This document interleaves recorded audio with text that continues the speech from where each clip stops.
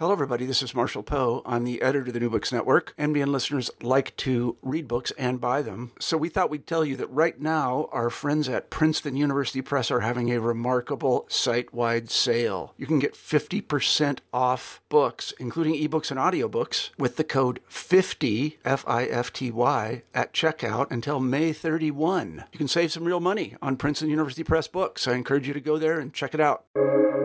Welcome to the New Books Network. Hello, welcome to the New Books and World Affairs podcast from the New Books Network. My name is Jeff Gordon. Today I'm talking to Thomas Field Jr. about his book, From Development to Dictatorship, Bolivia and the Alliance for Progress in the Kennedy Era, published by Cornell University Press in 2014. How do ideologies of development shape the threat perceptions of U.S. foreign policymakers and the political and military leaders of developing countries? What is the relationship between economic development, democracy, and military coups? And how does U.S. foreign aid affect political stability in recipient countries? These are some of the broader questions addressed in historian Thomas Field's fantastic book, From Development to Dictatorship. The book focuses on the relationship between the Kennedy administration and the Bolivian government headed by Victor Paz Ascensorro, a former hero of the Bolivian Revolution, as it attempted to generate economic development and build a centralized state in the vast, landlocked, geographically and ethnically diverse country. Field shows how U.S. support for economic restructuring in the mining sector created clashes between the government and labor unions that undermined Paz's legitimacy, and how the Paz government's reliance on the military to build infrastructure and execute development programs in the countryside, a strategy that U.S. policymakers supported wholeheartedly, increased the political profile of the military and made a military coup increasingly likely. The book ends with Paz's overthrow in a coup in 1964 and his flight to Peru. Thomas Field Jr. is an associate professor of global security and intelligence at Embry-Riddle University in Prescott, Arizona. He holds a master's degree from the School of Advanced International Studies at Johns Hopkins University and a PhD in international history from the London School of Economics. Most recently, he co-edited a volume called Latin America's Cold War, which examines how the Cold War international system interacted with regional and national political dynamics, and which was also the subject of a New Books Network interview. Hello, Thomas. How are you? Good, Jeff. Thanks for having me. Okay, Thomas, why don't you tell us a little bit about yourself? When did you become interested in studying Latin American and Cold War history, and how did you wind up studying Bolivia? So it's a great question. I was interested in Cold War coups from the first time I visited Latin America as an undergraduate student on a study abroad. And I really didn't know much about, Latin America in general, and much less about U.S. involvement in Latin America. And I was in Chile, actually. It was my first major trip to Latin America. And so when I went to grad school, I wanted to learn more about possible U.S. role in different events. I had a mentor who I was working on my master's thesis with, and she had just read an article comparing the Bolivian Revolution with the Guatemalan Revolution, and kind of comparing how the United States treated the two very differently, opposing the Guatemalan Revolution, overthrowing it, and then actually supporting the Bolivian Revolution and giving it lots of aid. So the Bolivian case was so poorly known and studied and understood. I noticed that it was sort of missing from a number of major works, fantastic works about the U.S. and Latin America, including Stephen Rabe's book on Kennedy, and also Eisenhower before that. And so I eventually decided to go full into the Bolivian case and sort of dig down. I actually at first thought I would hopefully find, just for the sake of the forensic investigation, that I would find some evidence of maybe U.S. involvement in the coup there that brought an end to civilian rule and a beginning of Cold War dictatorships in '64. But I actually found the opposite, that the U.S. government was very much involved in the civilian government there, the MNR government, the revolutionary government.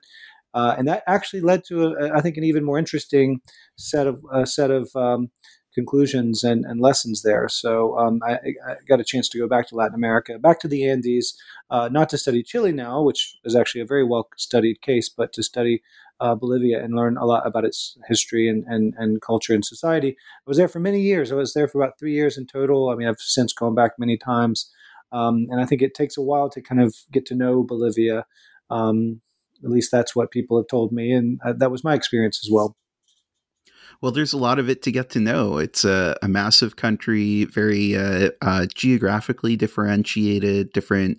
You have the mountainous regions, you have the lowland regions, more Amazonian areas. It's a highly diverse country in a lot of ways, so it's understandable that it would take a long time and a lot of on the ground experience to really understand the different dynamics at work there. You not only did extensive archival research in both the U.S. and Bolivia for the project, but you also interviewed some of the protagonists and even their children for your book. Describe the sources you drew on for this project and your process of finding them. Right. Well, to go back to the first part of the source base you mentioned, I guess I'll start with the U.S. Documents that I was able to access. A lot of the documents for the Kennedy period had actually they had been relatively slow in the declassification process in the 1990s, and around the early aughts, things began. There was some leadership changes at the Kennedy Library, and there began to be a little bit more movement around the 40-year period. So 2001 to 2003 would have been the 40-year period of Kennedy's administration. So there was a lot of new documents that had never been fully declassified. And by the time I finished research for the book around 2008 or 9, I was able to get basically every White House document declassified, including all the sort of, even every little word that sometimes they were holding back. And eventually everything was declassified. It was a very opportune moment for U.S. documents. Bolivian documents also it was somewhat serendipitous in that the presidential, the analogous collection in Bolivia would be the presidential collection at the National Archives in Sucre, and they had just made available presidential collection for much of the Cold War period at that time. They had actually found a lot of the documents in the rafters in the presidential palace around 2005 and 6, I believe, is what they told me, and that they had sort of gone through and cleaned them up and made them available, which was a huge score. I really learned a lot about the interworkings of the Bolivian government through those documents. But there's a lot more you can learn a lot of times from interviews, particularly in Bolivia, and a lot of people were still around. A lot of the major actors in the early 60s were fairly young. People who had authored the revolution in 52, and many of the military officers who had cut their teeth in the revolutionary period in the 1950s were still, in their 40s in the early 1960s, which meant that I was still able to interview many of them that were still around, or at least some of their colleagues and junior officers. So I was able to talk to the families of some of the military officers. I was able to talk to some of the student leaders who were involved there, some of the workers, some of the trade union leaders as well, and even some of Paz Estensoto's cabinet members, some of his private secretary and his cabinet members, and they were able to confirm a lot of the sort of the things that you hear and some of the things that aren't in the documents. On the U.S. side, however, I think that was for many people. I think some of the most striking information in the book comes from my interviews with then Ambassador Douglas Henderson, and also the CIA station chief at the time, Larry Sternfield, who had been interviewed once before, giving his name to an author who then, but then I got his name through military attaché Edward Fox, who's kind of a famous American who in Bolivia anyway, 50s and 60s, he was well known as sort of the Zorro of the Andes, the Fox of the Andes, actually called the godfather of the Bolivian Air Force at one point, which was created while he was there in Cochabamba in the 1950s with René Barrientos, the Air Force chief. So these people were intimately involved with Bolivian politics, Bolivian military development, and U.S. embassy politics throughout the 1950s and 60s. And they gave me hours and hours of interviews in person. Usually, I would travel to go interview them just to try to get to know them a little bit better. And several of them actually read the manuscript before it went to press, just to kind of double check that I'd gotten some of their quotes right and things like that. But those interviews were, I think, quite, particularly the CIA station chief, who was able to sort of offer. He didn't reveal any new classified information, but he was able to give more context to information that I had found in the declassified record. It seems like you were covering events that were in a historical sweet spot long enough ago that more documents are declassified, but not so long ago that all of the people who were involved had passed away. So you could actually interview a number of the people involved in these political crises. So before we get into the history that you cover in the book, I want to take a step back and talk more generally about Bolivia's society, geography, and history for listeners who aren't familiar with it. Conflicts over natural resources and land use have long been at the center of Bolivian politics, and conflicts over mining are at the center of your narrative. What are some of the country's major mineral and agricultural exports? When people think of Bolivian mining, a lot of them might think of the silver mines of Potosi, which bankrolled the Spanish Empire for years prior to independence. The post-independence period is better known for, in terms of minerals, and better known for tin. Bolivia was one of the top 3 tin producers throughout much of the 20th century. More recently, Bolivia has developed oil and gas reserves, beginning in the 60s, but particularly taking off over the last 20 or 30 years. Gas reserves have become a major driver of Bolivian income. There are other minerals as well in Bolivia: wolfram, gold, iron. There's a budding steel industry that was begun under the military in the 70s. In terms of agriculture, Bolivia has a soy industry that's fairly large now. Some cotton as well. Even olive oil. The agribusiness is something that is a little bit newer in terms of the late 70s and 80s. That was developed in large part as the original agrarian reform of '53 began to turn more and more toward agribusiness in the 70s and 80s under the government of General Banzer, who was from the lowlands. Bolivia is a very, very, very complex place, I think. I mean, it's sort of, you didn't specifically ask about its demographics or its geography, but I think you kind of want to give some background to your readers. It is an Andean country. It's also a mining country. So it's a lot of workers in Bolivia live in the highlands, both for agricultural and for reasons of employment in the mines. It's a country that has kind of 3 major geographical regions: the high plateau, or the altiplano, and then the valleys, which sort of cascade down toward the lowlands, which basically the Amazon, and some of the demographic groups kind of follow along these geographic regions. You have a significant Aymara population, particularly in the high plateau, the northern Bolivian high plateau around La Paz, the capital. Maybe around 20% of the population self-identifies as Aymara, maybe a bit less. The self-identification of indigenous peoples actually goes up and down quite.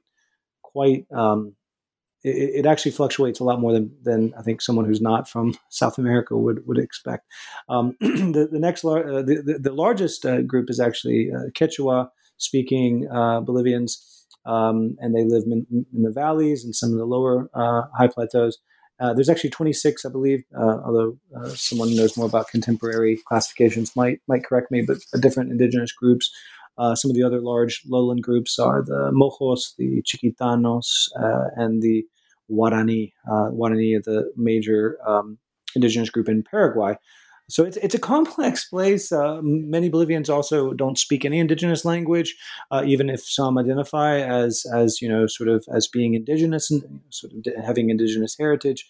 Um, the land reform of '53 is the last thing I should probably bring up before you ask other questions, which is it's important to note that while agriculture is the seat of ongoing tensions, particularly since the 1970s and 80s rise of agribusiness, as I mentioned, the agrarian reform of '53 was among it may have been it was among the most radical land reforms in 20th century Latin America, in that there was no compensation given to the landlords. It was essentially total and complete. The peasants took over the land. They were given the land and weapons to guard the land with. It was similarly radical to the Cardenas land reforms in the 30s in Mexico, but actually more thoroughgoing in terms of, if not nationwide, at least through almost all of the major population areas of the countryside, from the northern and the southern Altiplano, and all through the valleys. So very radical land reform, and the creation of peasant unions as well in '53, which became a major political factor going forward. Right. And the 1953 land reform was a consequence of the 1952 Bolivian Revolution, which I also wanted to ask a little bit about, because that's a major part of the backstory. And actors in your book are all trying to frame and interpret what the revolution was about in order to make a compelling case for why they should be in power or be able to execute the policies that they wanted to enact. Um, what were the causes of the revolution? Who were its major actors, and how did its legacy shape subsequent political conflicts? I know that's a big question, but Okay. kind of a synopsis of what the major events were of the Bolivian Revolution would be helpful. No, I mean you put it well. It's one of the things that took me a few months of being in Bolivia to kind of realize is that um, unlike in Guatemala, um, unlike in Brazil and Chile, where you had revolutionary processes that were explicitly reversed by an explicit counter-revolutionary period. The revolution in Bolivia was never explicitly denounced by its successors. Um, to refer to military governments in the late '60s and '70s as counter-revolutionary, it's possible. It's an argument you make. You have to kind of put it together, because they did not uh, refer to themselves as kind of revolutionary. So, and the principal gain of the revolution that was never reversed is the land reform, which came in '53. But it was a much more it was a very thoroughgoing revolution. It's sometimes sort of like the forgotten revolution, partly because of Bolivia's size, its sort of remoteness, but also because of the way it moderated quite early. It made peace with the United States very early, and then began to, as you put it, it began to be shaped in non-revolutionary terms in the late '60s and '70s. But that heritage is still there to this day. There really isn't a counter-revolutionary force arguing that the gains of the '52 revolution should be reversed. They're really, the old oligarchy who wants to get their land back or get their mines back really has never had any sort of postscript after the '52 revolution. So what was the '52 revolution? So the '52 revolution, which was led by a kind of very interesting mixture of nationalist party members, sort of petit bourgeois, sort of nationalist who had actually, in many cases, been sympathetic to the German cause in World War II, but had since, made their sort of personal and political peace with the Anglo-American world, and had begun to pitch themselves as developmentalists, basically non-communist developmentalists, statists. And they had in the '40s they had actually forged an alliance of convenience with the Trotskyist groups in Bolivia, which, although very small in number, had always been quite quite good at getting their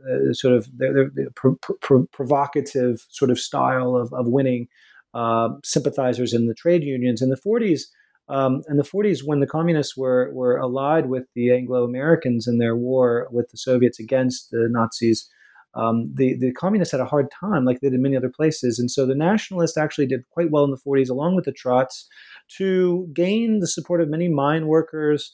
And when the oligarchy continued to sort of control Bolivia, Bolivia was a country that didn't have universal suffrage until 1956. The universal suffrage was passed in 52, but the first election with universal suffrage wasn't until 1956. So, the Indians were not allowed to vote, essentially, to put it simply. And so the MNR, which was the Nationalist Party, and the Trots, they had a sort of political program that would try to bring the masses into political life under the banner of land to the Indians and the mines to the state, to try to break the back of oligarchic landowner power and to break the back of oligarchic mine industry power. They describe these forces as basically anti-national forces. So some very strong nationalist rhetoric led to the 52 Revolution. Basically, the nationalist candidate, Victor Paz Encina, won an election with very limited suffrage, like 50,000 votes in a country of, I think at that time, about 3 million people. But he still won. He won because I think, in the cities, people after the Chaco War and after the sort of frustrations of the 40s, had decided that Bolivia needed reform and needed progress. And he was not allowed to take office. There was a coup at the last minute, sort of right before the inauguration, to ensure that he would not take office, and the military, would not allow the MNR to take office. And the MNR cadres, along with some Trotskyist miners, and there was actually an attempted sort of coup at one. The police commander was going to wage a counter coup against the coup and allow the MNR to take its rightful place. That began to unravel pretty quickly, and the military found itself facing a pretty rebellious group of armed civilians and armed mine workers who destroyed the military eventually on the 3 days of April 1952. And it was a very dramatic revolution. It was a thoroughgoing social revolution. The military academy was closed for about 9 months. There was some question of whether the military institution would be rebuilt, or whether its destruction would become a fait accompli. Its destruction was a fait accompli. They ended up rebuilding the military institution using the same old military academy, just renamed after a nationalist military figure from the 40s. And the rest, as history is in the book, where the military begins to really identify itself with the revolution. The military says, we're not the old oligarchic military. We are children of the revolution. And they began to really to make sure that they could survive the revolutionary upheaval. They had to commit themselves to progress and development. They actually had to swear a loyalty oath throughout the 1950s, after the 52 Revolution, swear a loyalty oath to the party if you wanted to be an officer. So some of the things in the book that kind of reveal the intimate connections between the military and the 52 Revolution. Your central thesis in the book is that development ideology has a tendency to justify authoritarianism and encourage the rise of third world armed forces. What were the core tenets of the developmental ideology that motivated Bolivian nationalist revolutionaries, and how did this ideology relate to the ideas of modernization theory that were becoming influential in economics, political science, and sociology in the U.S.? Yeah, I think that statement you pulled there from the book. I think the way that I thought about some of the lessons from the book at the time when I wrote it was that there's a tendency to think about Cold War dictatorships in Latin America and elsewhere in the global South as having been principally installed as a matter of national security doctrine. To stop revolution, to stop the left, or to stop the people from progressing, in a sense, to basically tamp down on change, tamp down on the communist movements or the leftist movements. What I found in the book was, in a way, sort of the opposite. It was if we take the left right, if we put the left right political continuum aside for a second, there was an imperative in the global South for development, for progress. At that time, both left and right sort of defined progress and development in similar terms, and like what it would look like, at least aesthetically, and it would be a rejection of the traditional life, and so both the left and the right were racing toward a sort of an imperative of modernization. This helps to explain why some military officers were conspiring with both left and right in their desire to see their country, and you can pick a lot of different countries. I think you've looked at some countries in Asia or in the Middle East where a similar developmental or modernizing imperative actually gives a huge advantage to military officers. And in many countries, the military is seen as the least corrupt institution, the institution that is most honest and most efficient. The sleekest, they have the shiny equipment in a country where nothing's shiny, maybe, and so the military really does take on this role as a modernizer, as someone, as an institution that can help a country turn its back on its past and create out of Bolivia or Turkey or whatever a real nation, a modern nation. And so that imperative led to a lot of Cold War, what's called Cold War dictatorships. And these military leaders weren't, it's funny because you make this argument, and especially in the post Cold War period, and it's like, what are you apologizing? You're a military apologist, but the fact is that at the time these military leaders had tremendous popular support, and from many different sides in Bolivia and elsewhere. In the book, Barrientos takes power, and many on the left are hopeful at first and on the right that he will hearken a more democratic Bolivia, and these hopes are shattered in most cases, but not all. Certain people benefit from his government, certain people do not. But that's what I mean by that development ideology tends to encourage these types of solutions. It interpreted development ideology both mostly on the part of both on the part of the Bolivian modernizers and on the part of the liberal internationalists who were their allies in Washington. They would interpret any dissent to their development projects as irrational, anarcho-syndicalist. They didn't see the peasants that were mobilizing against a particular development project as rational. They didn't see the workers who were on strike against certain wage cuts as rational. They saw these people as basically, feudal, a remnant of feudalism, actually, and so they needed to be destroyed according to this development ideology. Which justified, in a sense, the rise of the armed forces in Bolivia, and eventually its takeover of the government. I mean, if it's the one doing everything, why does it? Why is it going to give this shell of a civilian party all the credit? Why not just take over directly? And that's essentially what they did by 1964, and they didn't give power back to the civilians until the early 80s.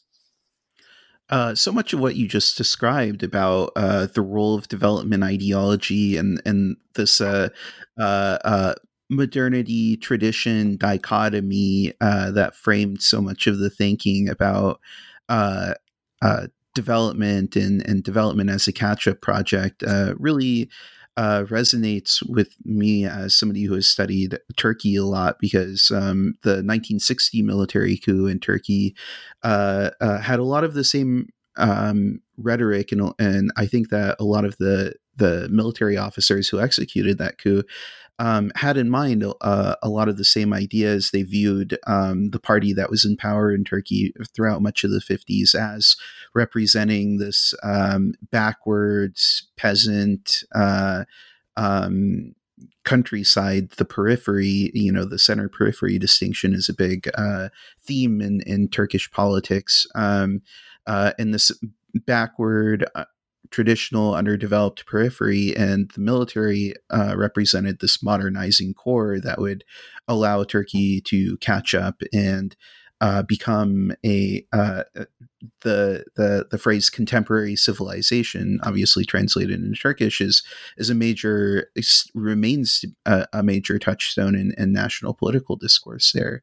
And I think that really resonates with the conflict. And also in Turkey in the 60s, you see both the right and the left calling for military coups, and you see more right-leaning and more left-leaning military factions at different times plotting military coups during that period. So I think that you're exactly right that it's overly simplistic to view military coups as something that the economic elites or the oligarchy does against the people who are in the process or threaten to rise up and, take power in a revolution and redistribute everything. I think that it's a lot more complicated because a lot of what's going on in these military coups in the middle of the 20th century and even earlier in some places is projects of building states and building markets, which create a lot of contention because they create a lot of changes in ways of life that people aren't necessarily don't see the benefits of right away, if there are benefits to them, of course. And we see a lot of these conflicts over trying to modernize the productive capacities of the country and reorganize society at work in Bolivia. The Bolivian government was led by Victor Paz Ascensorro, who led the MNR, the party that represented the legacy of the revolution. You write that John F. Kennedy saw in President Paz a kindred spirit, a young fellow modernizer heading up what one Kennedy scholar calls a regime in motion. What was President Paz's personal background and academic training, and how did this shape American perceptions of him? Well, it's first let me mention just briefly. I think that the description you made of Turkey there is very interesting. It seems like looking back at Cold War coups in the countries I've looked at, more coups were popularly supported than in many cases than not. I mean, you do have the oligarchic coups. You do have sometimes a military officer acting, to help the oligarchy put down some sort of threat to its prerogatives. But more often, that at least in my experiences when I've looked at these, it's been the opposite. And the 43 coup in Bolivia was essentially this a populist coup against the oligarchy, right? It's sort of a like a Nasserite type of thing. Well, before Nasser, right. And what I wrote about in the book was what was really interesting. And this is when I get back to Victor Paz, was that General Barrientos' coup in '64 wasn't really a coup against Paz Estenssoro, interestingly enough, so much as it was a coup to implement the policies of Paz Estenssoro, because Paz didn't know how to, or wasn't able to, or was hesitating in a way that was both authoritarian and brutal, but also increasingly ineffective. And the military was being asked to carry out some pretty brutal repression in the name of these policies. They actually ended up carrying those out, but once they had taken power and not under him. So it's kind of interesting. The idea that in this case, it was really just the Bolivian revolution essentially putting on a uniform. It was really kind of just it was very specifically a carrying on of that legacy. Obviously, things got off the rails in terms of the revolutionary commitment to workers' rights and workers' involvement. But that's something for my next project. Victor Paz's vision was essentially what the military went on to try to implement. What was Victor Paz's vision? Who was Victor Paz Estenssoro? Like a lot of sort of populist revolutionaries, he was not himself of modest extraction. Paz was a kind of a landowning family, not an enormous landowning family, but they had their finca. They had, like a lot of families of the the gentry of Bolivia at the time. They had their land. They were from Tarija, which is kind of an especially gentry-led region of Bolivia, a small town in southern Bolivia near Argentina, kind of the region of wine and horse riding, and passes from there. He had a small farm, which I believe he kept a lot of. It wasn't there weren't a lot of peasants working for. It wasn't as if his was. It wasn't a productive farm or anything like that. And in any case, most of the land reform that he carried out was in the highlands, where most of the indigenous peasants lived at the time. So he's not a traditional revolutionary. He was much more of a propagandist, and that's what I think people, when they think about the MNR, really describe them as pamphleteers and propagandists.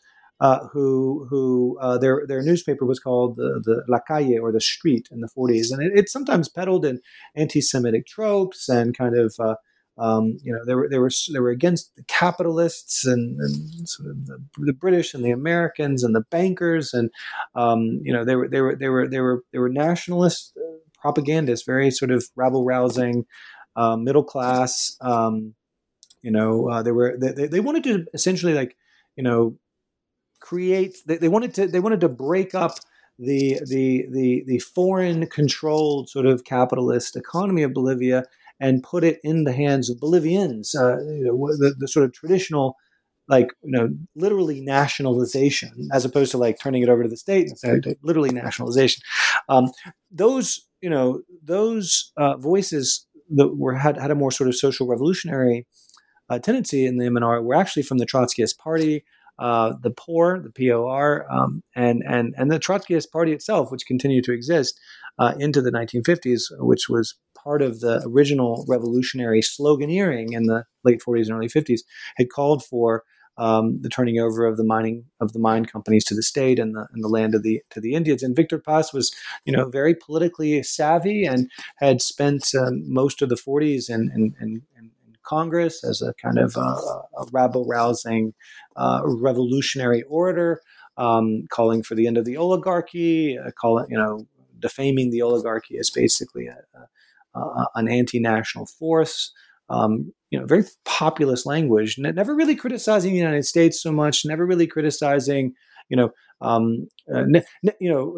being clear that he's read Marx, but he's not a Marxist. He's sort of very much a sort of inchoate type of revolutionary ideology, and looked for a cross-class coalition that would destroy the Bolivian oligarchy, a cross-class coalition of workers and peasants and middle-class professionals.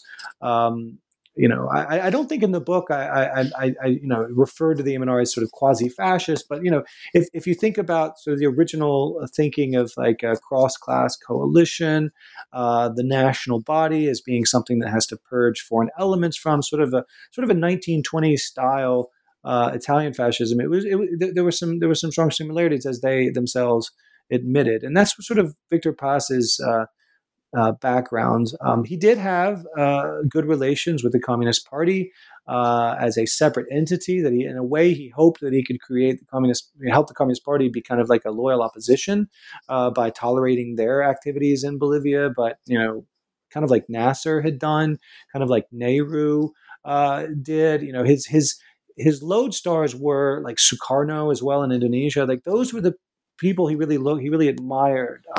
The non-aligned nationalists who represented their country, capital T, capital C, their country against the rest of the world, and didn't ascribe to any particular systematic ideology like Marxism or capitalism or anything that was sort of transnational.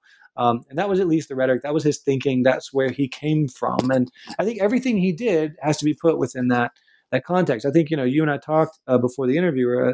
We were looking at some part of the book where I mentioned that Paz was a sincere nationalist. And that's something that people have pushed back on sometimes when discussing the book, because given how much he handed the revolution over to the Americans, given how much he gave, the United States, not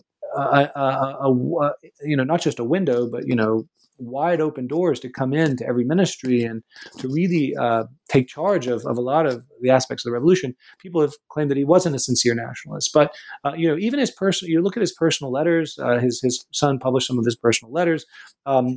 You talk to people who knew him, people who continue to try to carry on his legacy. The Americans were a tool, according to Victor Paz, a tool to help develop Bolivia into its own nation. He had separate deals, again, like I mentioned, with the Communist Party. He had an understanding with Cuba.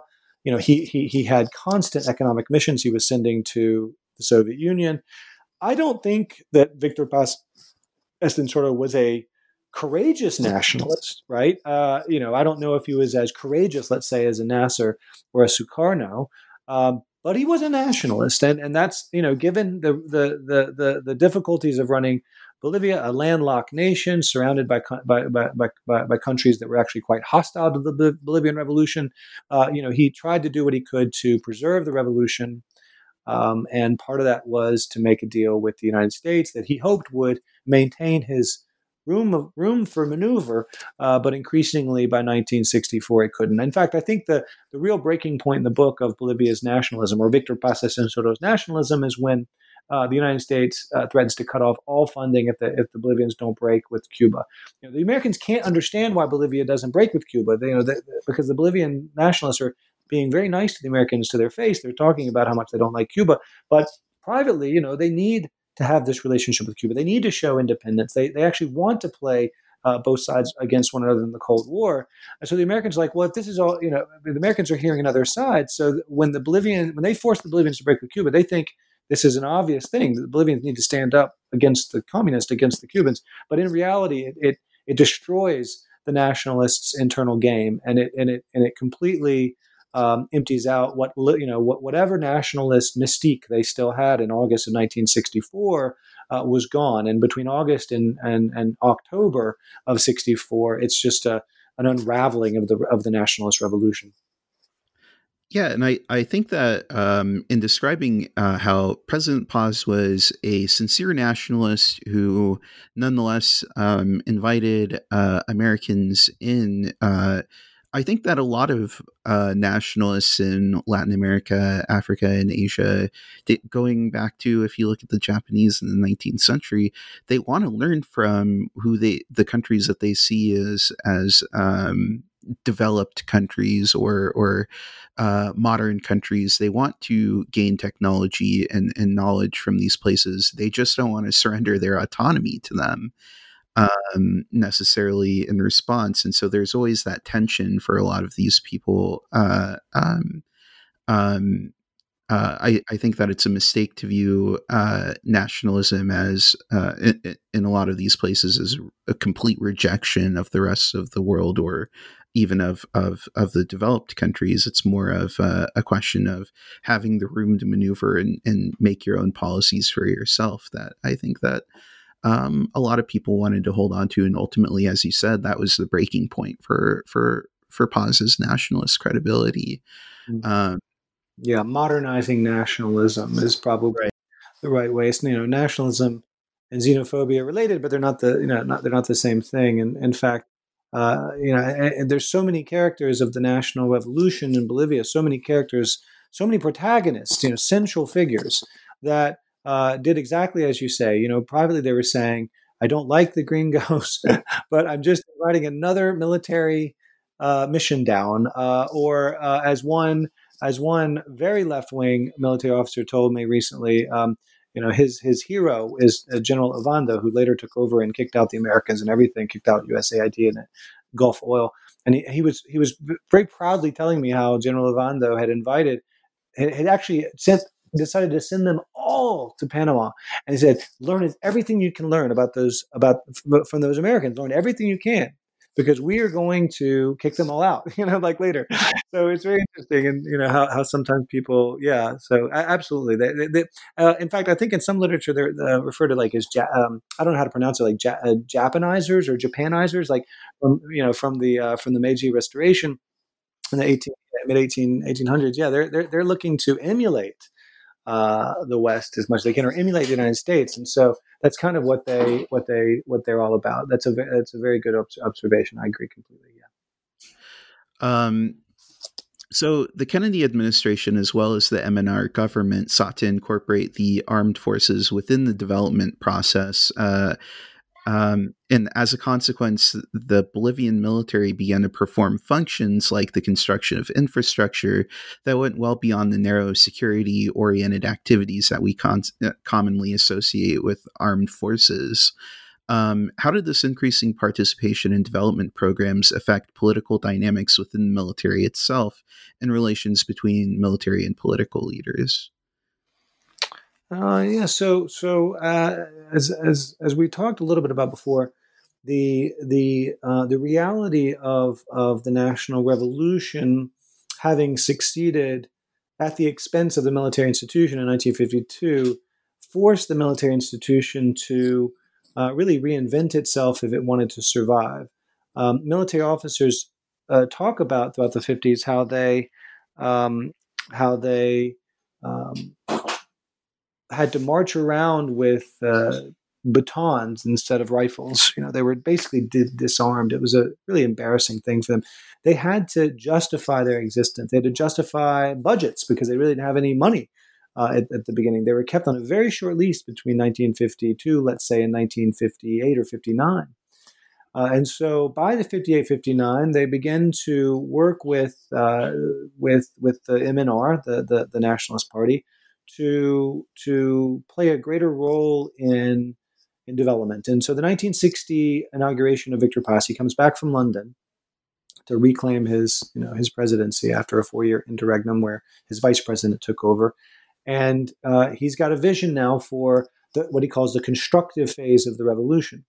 And the military is thrilled. These young officers who thought of themselves as nationalists. One of the most important officers, the one who actually led the coup in '64, had actually gone to Buenos Aires to pick up Victor Paz in '52 when the revolution succeeded to bring him back. These are officers running the military who are children of the revolution. They are in favor of the revolution.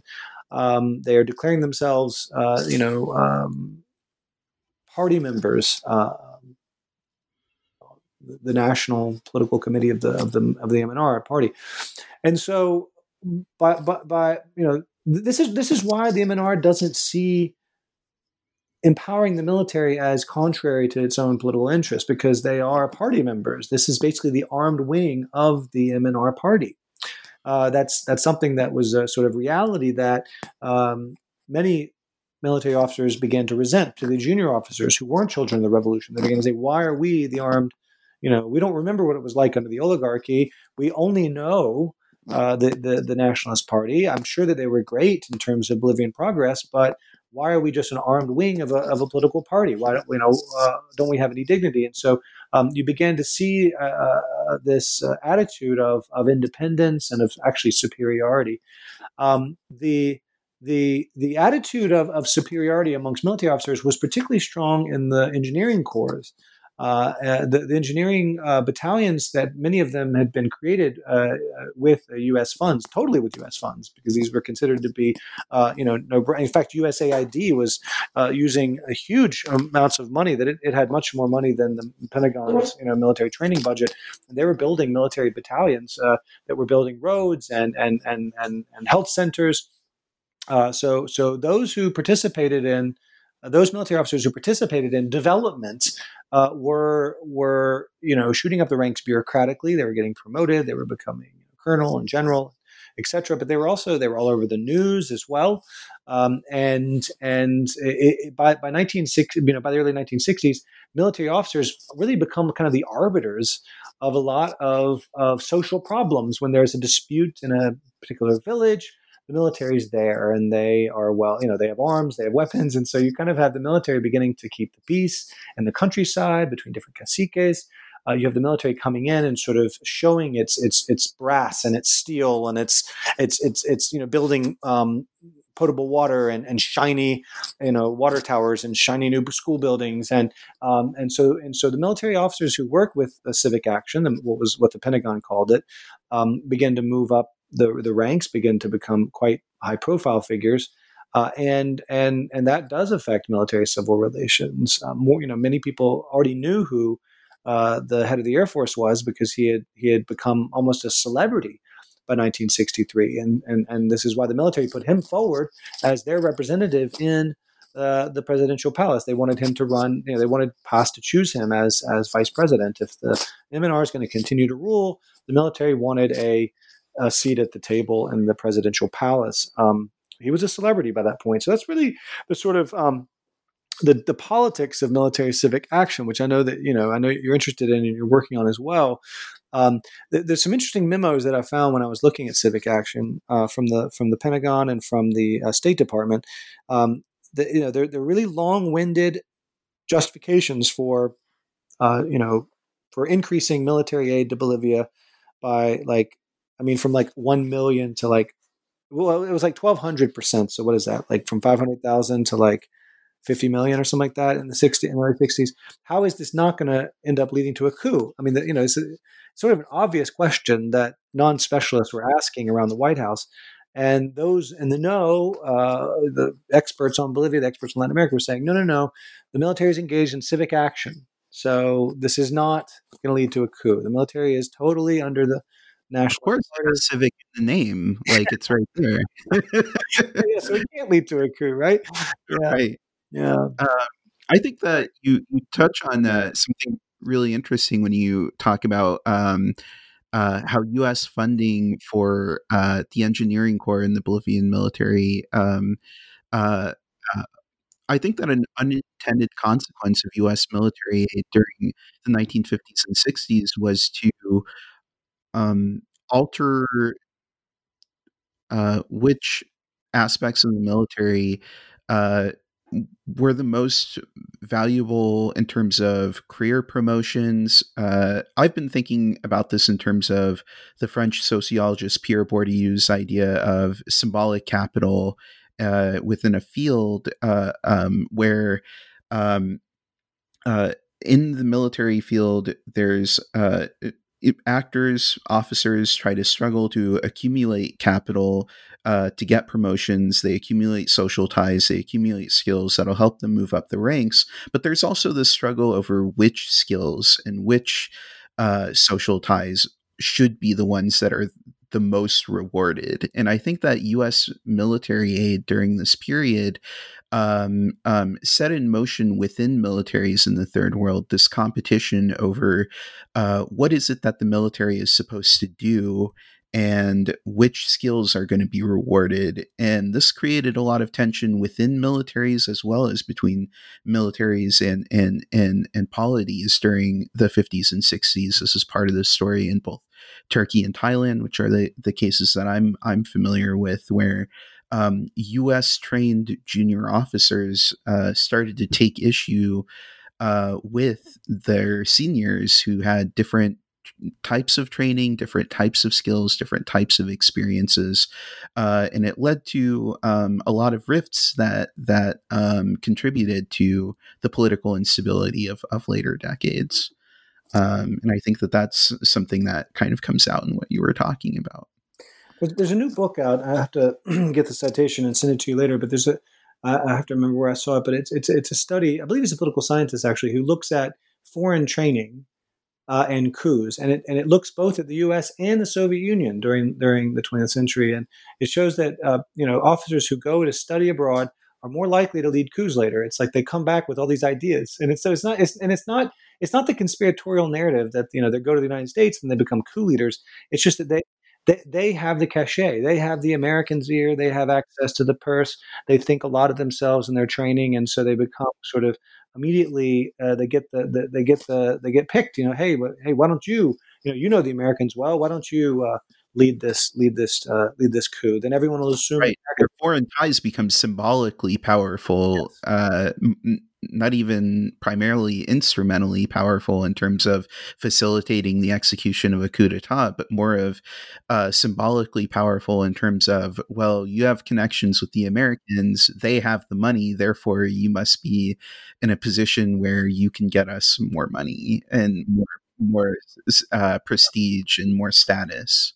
And that's why for 50 years until I published this book, I mean, to my knowledge, it's everyone just assumed the U.S. was behind the coup of '64 because it was led by a U.S. trained, and basically it was led by someone who was incredibly close to the Americans. So why? I mean, it just stands to reason.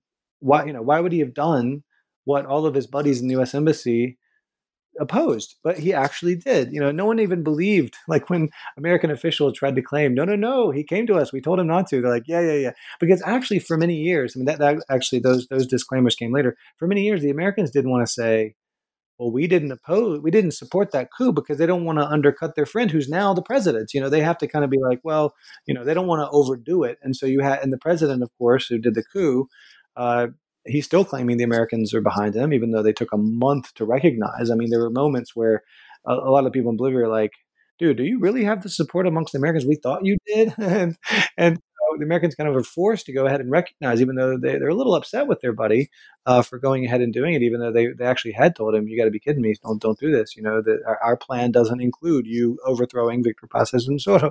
So it really is. It's so much more interesting than the I guess the traditional narrative of the U.S. being, and the U.S. is involved, just not in the way we always think that they are, right? They're just always there in Bolivia anyway, and they have lots of operations and development projects, but they're not calling the shots. I guess that, people would resent it in Bolivia if they did. Hey, you do this, you do that. They're going to be hated really quickly. Even their presence breeds resentment oftentimes amongst the more nationalistically inclined officers and civilian political leaders. So yeah, the American involvement, or the Soviet involvement, I'm sure, in countries where it was very deeply involved, it's not oftentimes like calling every shot. It's not omnipotent, and I think that's one thing the book draws out. And I was never sure how people would react to the book, because if I'm basically saying that the U.S. wasn't behind the coup of '64, what does that do to years of narrative from every side? Because those who were overthrown, they actually also fed into that narrative. Hey, the Americans overthrew me, because it looks good to them. They look like martyrs, even though they had been they had been hand in hand with the CIA for throughout the whole 1950s and 60s, particularly the early 60s. But then they're going to say, well, the Americans overthrew me. If you look at Victor Paz's language, he's much more careful. But many of the people around him, even though sometimes they knew that the Americans didn't overthrow them, they knew that they had been actually working with the CIA themselves when they got overthrown. It all fit. It fit everyone's narrative to claim that the Americans had overthrown the government in 1964. But the actual narrative is so much more interesting, and I think it reveals so much more about, as you say, military-civilian relations, Latin American sort of politics, the evolution of the Cold War in Latin America, and I think for me anyway, most importantly, what I'm really interested in always is the U.S. role in the world. It's so much more interesting than people think. Right. And not good or bad. It's just different. U.S. hegemony has always been more negotiated than a lot of people realize when it comes to their relations with global South countries. It's been, sure, they bring a lot of pressure to bear. They often get what they want, but it's always, U.S. policymakers never feel like they can just let me call up this general and execute a coup on you because he did this thing I don't like. In fact, they're quite helpless. I mean, if you look at U.S. documents, they're always talking about how helpless they are, how they're victimized. From the U.S. government perspective, they're constantly being victimized. The U.S. and the U.S. industries, that they're always being used. They're always being, we're giving money and they're taking us for a fool, and we get no leverage. And in fact, there's a really interesting document I found. For my next book, the British embassy, they're basically writing like, we don't understand why the Americans don't use the leverage. They're giving half the budget of Bolivia, or basically U.S. taxpayer dollars. Why don't they, use the leverage they have, to say, do this, don't do that. But so the British embassy was quite, impressed in the 1960s when, shocked, or why are the Americans letting all this stuff go crazy? They could actually run this like a proper empire if they just, stepped up. But instead, it's quite chaotic oftentimes. There's, huge amounts of power, but not necessarily tinkering around. They think right. to find some of the liberal internationalists think that they're going to be able to fine tune things, but when push comes to shove, it's almost just more like a bull in the china shop. Right. And An important contribution of your book, in my view, is that you connect ground level conflicts over development programs to elite level civil military conflicts, which is not common in social science treatments of military coups. Your narrative focused on the key political conflict between Paz's government and the communist miners of Silvente over a proposal for mine rehabilitation called the Triangular Plan. What was the Triangular Plan, and why did the miners oppose it? So this is actually a good example of how, as we were just discussing, how the Americans are, sometimes like invited in. The nationalist government decided to court aid from both sides of the Cold War. They were hoping to court more aid from the Americans by courting Soviet aid. I argue in a separate essay. Well, actually, the essay in the edited volume that we discussed a few months back, that the middle class nationalist government of Victor Paz never honestly considered going commune. Right? They never considered actually just taking money from the Soviets, and it was always just a boogeyman to try to get more help from the United States. But they accepted support, not much. It's almost a tragic story that I'm finishing in my current book, because the Triangular Plan lasted from 1961 to 1965. So the very end of it actually comes during the Barrientos government. But it was a very, it was in some ways. This shows you how contemporary politics can get off the rails very quickly without a lot of historical perspective. But the Triangular Plan was supposedly this revolutionary moment where the United States was demonstrating a huge amount of generosity and progressivism, because the United States was going to give aid, government aid, U.S. aid, to a state-run industry, to a state-owned mine, to the state-owned mining company. I mean, it's like the U.S. government giving money to PDVSA in Venezuela or something. I mean, you're giving money to a company that exists due to the nationalization of private property, including some foreign ownership. I mean, some of the mining companies had some part ownership, not much, but some part ownership by Americans, a lot of part ownership by British investors. So, it was depicted as this really incredible demonstration that, we have a democratic government in the United States. They're not going to be as stingy as the Republicans. They're going to be more friendly to labor. In Bolivia, at that point, the Bolivian government still had an alliance with the labor movement, and they welcomed, including the labor movement, U.S. aid into Bolivia. But as soon as the conditions were known, in July, I think, was the first strike against the Triangular Plan in 1961. The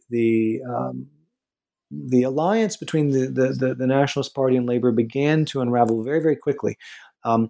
What the conditions of the Triangular Plan, which were revealed actually from the past government. I mean, this is the type of thing the Americans had to deal with the past government. They liked the fact that they had a progressive credentials, but they had a lot of leaks because they had a lot of actual nationalists, a lot of actual lefties in their government. And so someone leaked out to the press the conditions, and there were secret conditions.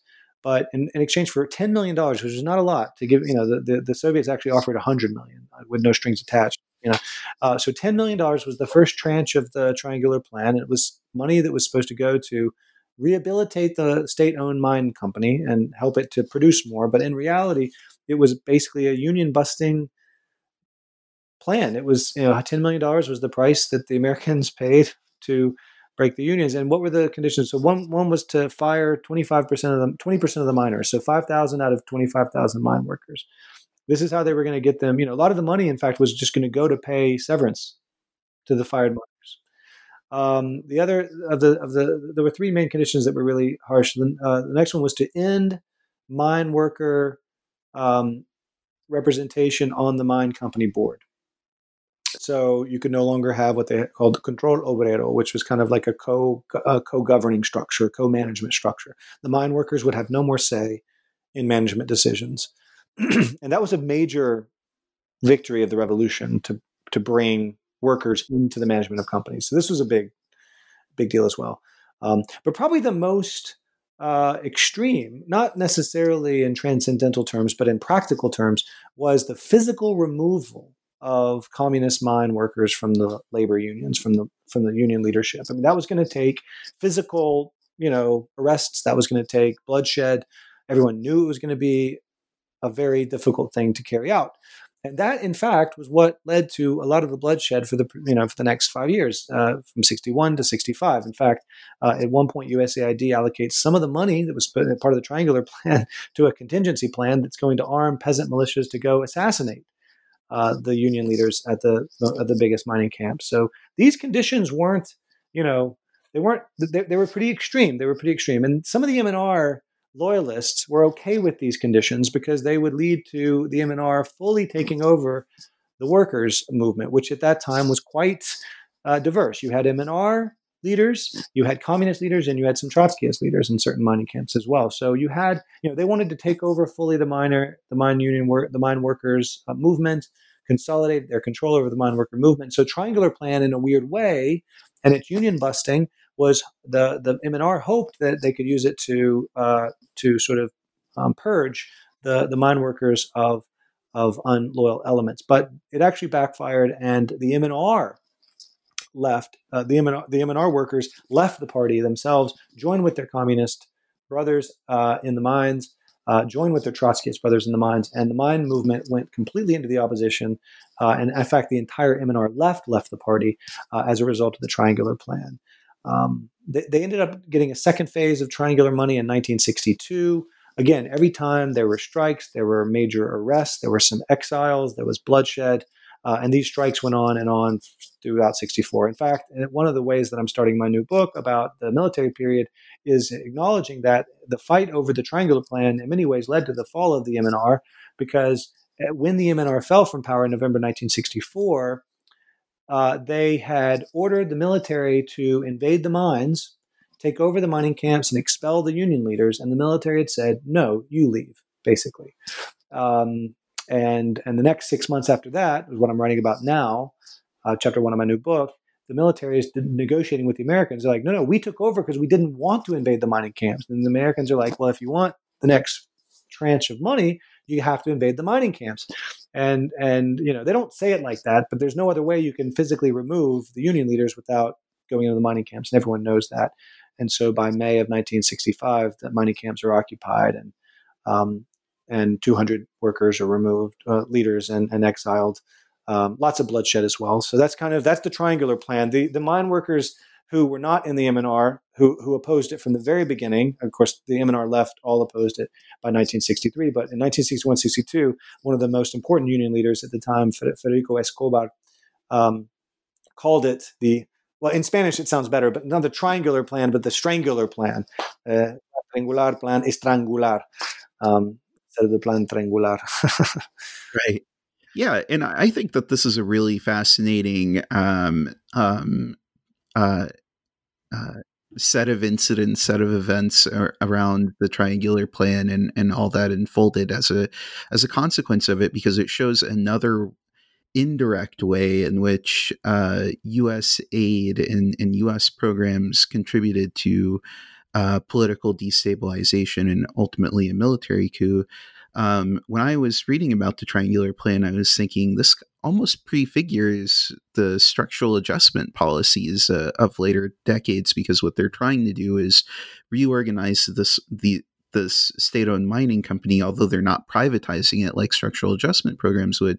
The next best thing they're trying to do from the U.S.'s perspective is try to put it on a more economically rational footing, make labor markets more flexible, as the economists would put it, which is to say, making people work longer hours for worse benefits, firing some people who are deemed superfluous, as well as getting rid of these more intransigent mining leaders. And you say that the U.S. The designers of the Triangular Plan knew that this could provoke violence when they set aside these funds for tear gas and the sorts of thing, these sorts of contingencies, as you put it. Um, and putting the pressure on the Bolivian government to enact this restructuring put a lot of was a stress test for the Bolivian state, essentially. What is sometimes called in pretty euphemistic language, state capacity, was really at test here. The capacity to enact reforms and have the state's policies followed, and ultimately that broke the government, as you said, because the military didn't want to follow through on invading this mining camp and all of the bloodshed that would entail. Miners were also armed, right? Yeah, not well, but yes. Right. Sure, the Bolivian military probably would have conquered the camp, but it would have been bloody and it would have been Eventually, yeah, it was. I mean, the military still talks about like Vietnam when they finally invaded in May of '65. There was a lot of, I mean, it was a firefight. There were enough. There were 5 or 6 maybe automatic weapons and a lot of Mausers. So yeah, they had some weapons. They were definitely outmatched. But you mentioned the tear gas. Yeah, that was USAID. USAID also put a lot of money into organizing a new union movement that would be loyal to the right wing of the MNR, basically. That also led to an increasingly polarized situation that led to the coup.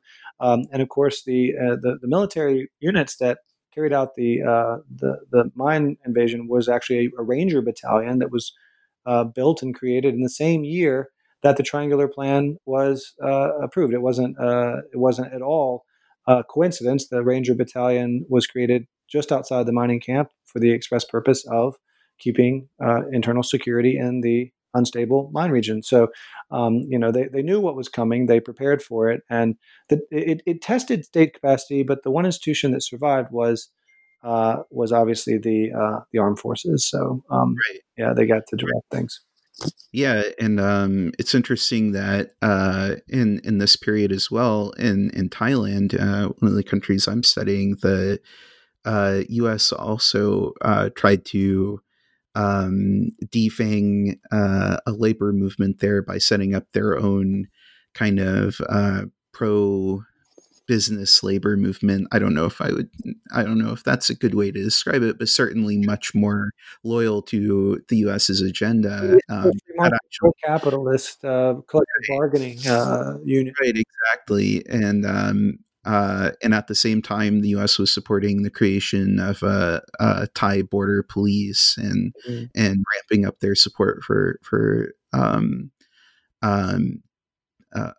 ironically, actually, different actors within the U.S. mission in Thailand supported different factions within the Thai military and broader security apparatus. But there are certainly similarities I see between the strategy in dealing with these miners and strategies that the U.S. implemented elsewhere during the 1960s of trying to co-opt labor movements or create pro-capitalist labor movements while at the same time buttressing the security state with the knowledge that some of these policies that they were promoting would increase or intensify class conflict in certain There's cases. one other thing that the USAID programs in Bolivia were doing, aside from just trying to make the state-run mine company profitable through firing and through wage cuts. They also um, they also, I mean, where were all these mine workers going to go? That answer was to the private mines that were being created. So part of there were other conditions as well that weren't actually leaked in '61, but came out in '65. Was that part of the Triangular Plan was to spend this money to ensure that the Bolivians pass a new mining code that will permit so-called medium-sized mines, and these are mines that are basically they're not really medium sized at all. They were owned by like Citibank and like the Rockefellers and Carnegie's or whatever, Peter Grace's company, and so they kind of began to take over mining. And by 1969, the biggest mines in the country are actually in private hands again. So the denationalization of the Bolivian mining industry was a very obvious, but still unspoken goal as well of it. So I mean, the deeper you go, the more you find that um, it's it's amazing, really. This is what we love about studying history, because we get more and more analyses and more documents over the years that reveal things that were hidden at the time, and in many cases were hidden for many years. Right. And or else maybe we're dismissed as feverish conspiracy theories Yeah. in some I cases. was still dismissing that particular argument until recently. I mean, I was still dismissing that when I wrote the first book. I've only recently begun to uncover evidence of U.S. pressure on the whole privatization scheme that, because I was always wondering where are these mine workers supposed to go. In 62, 63, they were talking about sending them down to farms. We're going to go to these farms that USAID was helping to build. In many cases, like ended up being the coca growers movements. They were already organizing left-wing peasant unions in the Chapare, which is where Evo Morales came out of in 1964, 65. So there was some speculation that they might have joined the Che Guevara uprising already. They weren't quite that well developed yet, but until, as they were in the 1990s when Evo Morales came out of that. But, I was still, in terms of just turning them over to American companies, I dismissed that until recently because, it just seems too conspiratorial. and then you find documents where, okay, that's actually what was happening. Holy cow! It's just not, it's so impolite to refer to it at the time that it really does escape a lot of official government documents, State Department documents. It's so impolite. It's so these types of backroom deals are so kind of gross that they, civil servants just prefer to think of themselves, I think, as civil servants and not as clients for Wall Street. And so they act like that. They a lot of times don't include that in their, weekly summaries. Mm-hmm. Yeah, and I think that some of the antiseptic technical language that surrounds development policy, nationalization, this function, right, of making it so that you can almost hide to yourself what the logical consequences of your policy of the especially to yourself, I think. Yeah. And I think this question of where were the miners supposed to go, I think that this speaks to a broader problem with the development policies that the U.S. and the World Bank continues to promote. Of they push for the rationalization of state or privatization of these state-run companies because these factories or mines or farms or what have you are not being run efficiently and profitably. But then they don't really answer the question or even address the question of what happens to the people that get let go. They just kind of assume, the invisible hand will take care of it. The labor market will make adjustments, and they don't think about, how much of a disruption this is to the people involved and how much fear and uncertainty that these policies of rationalization create, and what the political consequences of that fear and uncertainty can be, and what kind of resistance that can spark. Right. Well, it's not really their problem. I think at the end of the day, they think that they thought the Bolivians were exaggerating or were, and sometimes, sometimes they were. I mentioned the MNR actually had its own reason for supporting some of these crackdowns. I asked the head of the mine company, who is a civil servant. I mean, it's a state-run mining company. So I asked him, I said, what, I said, because he was bragging about how the whole triangular plan was his plan. He actually came up with it in Germany when he was studying in Berlin and late 50s, and it was his plan. And I said, well, then why do you guys seem like you hate it so much? These were all imposed by the Americans. He said, that's just part of the show. We just want a better deal. So we're constantly saying how, so I mean, that, that's one thing that I probably, when we're talking about the triangular plan, I'm talking about these secret conditions. I mean, these aren't conditions that are forced. As I say, it wasn't even that much money. It was, they wanted to get as much as they could from the Americans, just from the deal making perspective. But for the Bolivian nationalists who actually wanted to break the communist union. And right. It's almost like a plausible deniability kind of thing. Americans get paid for it even better. Absolutely. Right, exactly. And that's why a lot of these these interactions are a lot more transactional than kind of simplistic, one-sided instrumentalist narratives make them out to be, where both sides are trying to benefit from these sorts of programs that wind up being very controversial and creating a lot of instability, and factions of the client country still wind up benefiting from the outcomes. Okay, so I'm going to move ahead a little bit. We've talked a little bit about General Rene Barrientos becoming an important figure when he's promoted from Air Force Chief to Vice President. So what role did Barrientos, basically, how did he rise to a figure, become a figure of prominence within the military, and how does this connect to the civic action programs and the controversies over the mines? That's one of the best parts about your question is, I think I'll start just by saying that, when we think about the military, Barrientos never was that big of a character in the military, because it was Air Force general. It was the Air Force was tiny, right, and he was never really fully accepted amongst the military apparatus as a whole. I mean, he had his lots of people liked him, in the army, but his claim to celebrity, as the term I used before, in terms of like his daring actions, his civic action. He'd fly in with huge amounts of milk and development projects, and he would go on and on about how wonderful the Americans are for bringing it, and how he'd brag about his connections with the Americans, how he just got back from the White House, blah blah blah. So he was, he was much more of a sort of a populist figure. So it's more of a people's man, a man of the people, than a military institutionalist. And he was especially popular amongst the peasantry. He was himself from a provincial town, a very small town, the Cochabamba province. He grew up around Quechua. His mom, indigenous woman, is a sort of a swashbuckling Quechua speaker. His Quechua wasn't great.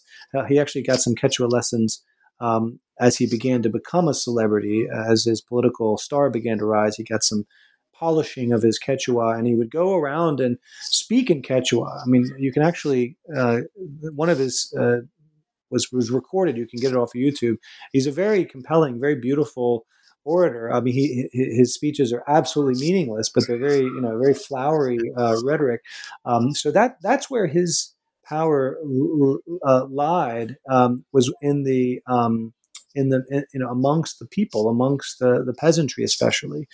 And this is one of the ways that he was able to essentially inherit the MNR. The MNR, the peasantry, which was very pro MNR, became very pro Barrientos.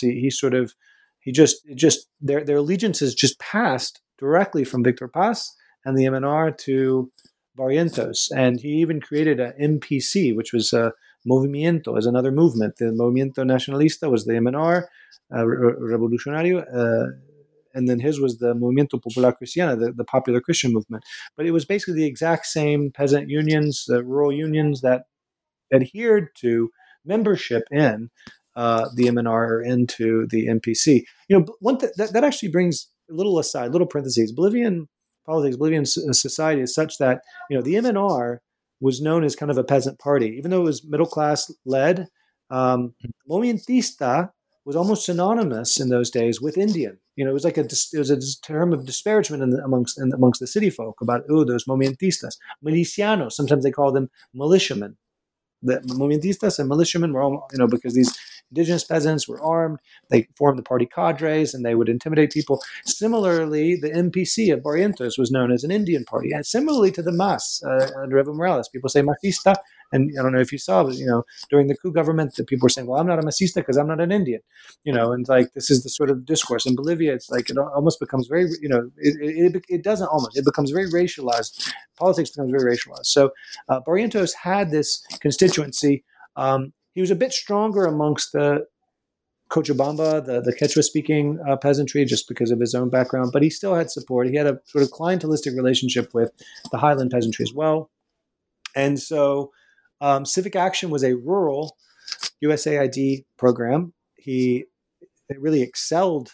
He really excelled in that, and was able to become kind of the celebrity. So those in the military and also those in society as a whole who wanted to get rid of the MNR, who wanted to get rid of Paz and Soto, saw Barrientos as a tool to bring down Victor Paz, the father of the revolution, to bring down the MNR leader, because Barrientos showed some independence. Barrientos, first of all, his naming as vice president was against Victor Paz's wishes. He was able to maneuver his way, through his celebrity and through some of his daring deeds, to getting the vice presidential nod. And he immediately began to be a vice president who seemed to not be sort of accepting of the reelection of Victor Paz. He was sympathetic to the hunger strikers. So he would talk about how he wished Victor Paz would negotiate with the striking miners. He wishes that the Victor Paz would go meet with the students who were blocking the road in front of the university. He would, he would give speeches to city folk all over the country who were down with Victor Paz, Barrientos president, and he would say, "Oh, calm down. We're going to talk to Victor Paz. We're going to change him. We're all going to get along." But really, what he's doing is he's creating an oppositional narrative again amongst the civilians. So Barrientos' support was really very heavily civilian, and that's one of the reasons I think why when I look at the '64 coup and I compare it to other coups, I really sort of reject the idea that coups have to be sort of military oriented only or sort of palace coups. It wasn't really a palace coup. However, I will say that all said, Barrientos was part of several secret military he held a lot of secret military meetings, lodge meetings, these sort of weird secret social clubs that aren't supposed to exist in the military hierarchy, and where he and the commander-in-chief, Ovando, who was very popular amongst the army, he was an army guy, he was an institutionalist, they met with junior officers and they began to think about, Victor Paz has to go. And so really the question was timing. At what point was he going to play the Brutus to Julius Caesar? At what point was he going to overthrow his boss, right? His leader, Victor Paz de Soto. And so the military was there trying to get him to go, maybe. Ovando was trying to keep everything together. But all this becomes very clear once Barrientos and Ovando, the commander-in-chief, take to the presidential palace and begin to speak. And the people, the civilians who come to cheer the end of the MNR, they want Barrientos. They don't want Ovando. They don't want the military. They want Barrientos, right? So that I think that's one thing to sort of point out. It helps to also explain why the United States was able to come to an agreement with Barrientos and help him. The CIA helped to fund the PMC, the political party that became his sort of peasant-based party, and they also helped him to hold elections in '66, and they ensured that enough parties would participate to give it legitimacy, et cetera, et cetera. I mean, almost to the exact percentage that he would get, not by manipulating the numbers, but by manipulating the participants. And he was a constitutional president. He put on a suit. He became kind of a good friend of Senator Wayne Morse, the sort of human rights guy from Oregon in the U.S. Senate. He became good friends with the Chief Justice of the Supreme Court of the United States. He became known as this civilian and this reformer, a good Christian man who was a progressive and somewhat left of center. That's the way the U.S. government would refer to Barrientos. I think that's a good place to wrap up the interview with Barrientos in power. This was a fascinating book. So you've alluded to some of the research that you're doing now. What is your current book project? So I'm finishing up a book. I don't know how much longer I'll be revising it. Maybe a few more months. But on the Che Guevara period, I look at it kind of as the cycle of Che Guevara in Bolivia, which includes the Barrientos government, its consolidation, the U.S. role in Bolivia in in 65 and 66, to help understand, first of all, the reasons why the Cubans decided to start a revolution in Bolivia, along with the Bolivian Communist Party, and why it failed, in what way it failed, in what way it may have also planted some seeds for future revolutionary politics in Bolivia, all the way through to the outbreak of radical, sort of almost Nasserite revolutionary politics in 69 and 70, to demonstrate kind of the full cycle of Guevarism ends in August of 1971 is my argument. There's one last Guevarist guerrilla outbreak in 1970, which is put down. The military itself kind of declares itself in favor of the political principles of the Guevarists, if not their foreign backers, and they begin to nationalize a lot of foreign industry and expel the United States. Becomes quite radical by 1971. The CIA and the United States get involved. The Nixon administration gets very involved in June and July of 1971. In a kind of dress rehearsal of what happens in Chile. And the coup that brings to power Hugo Banzer is kind of the end of what I refer to as the ciclo guevarista, or the Guevarist cycle in Bolivia, 65 to 71. So that's monograph number 2, which it's a kind of a labor of love. I've been working on it the whole time, even when I was working on the first book. But I knew that if you're going to deal with a character of the historical weight of like Che Guevara, there's a lot of passion involved in that on every side. So I wanted to take my time on this particular project. Okay, thank you so much for joining me. This was a fascinating conversation and a great book. Thank you very much, Thomas Field. Have a nice day. Thank you, Jeff. It's my pleasure.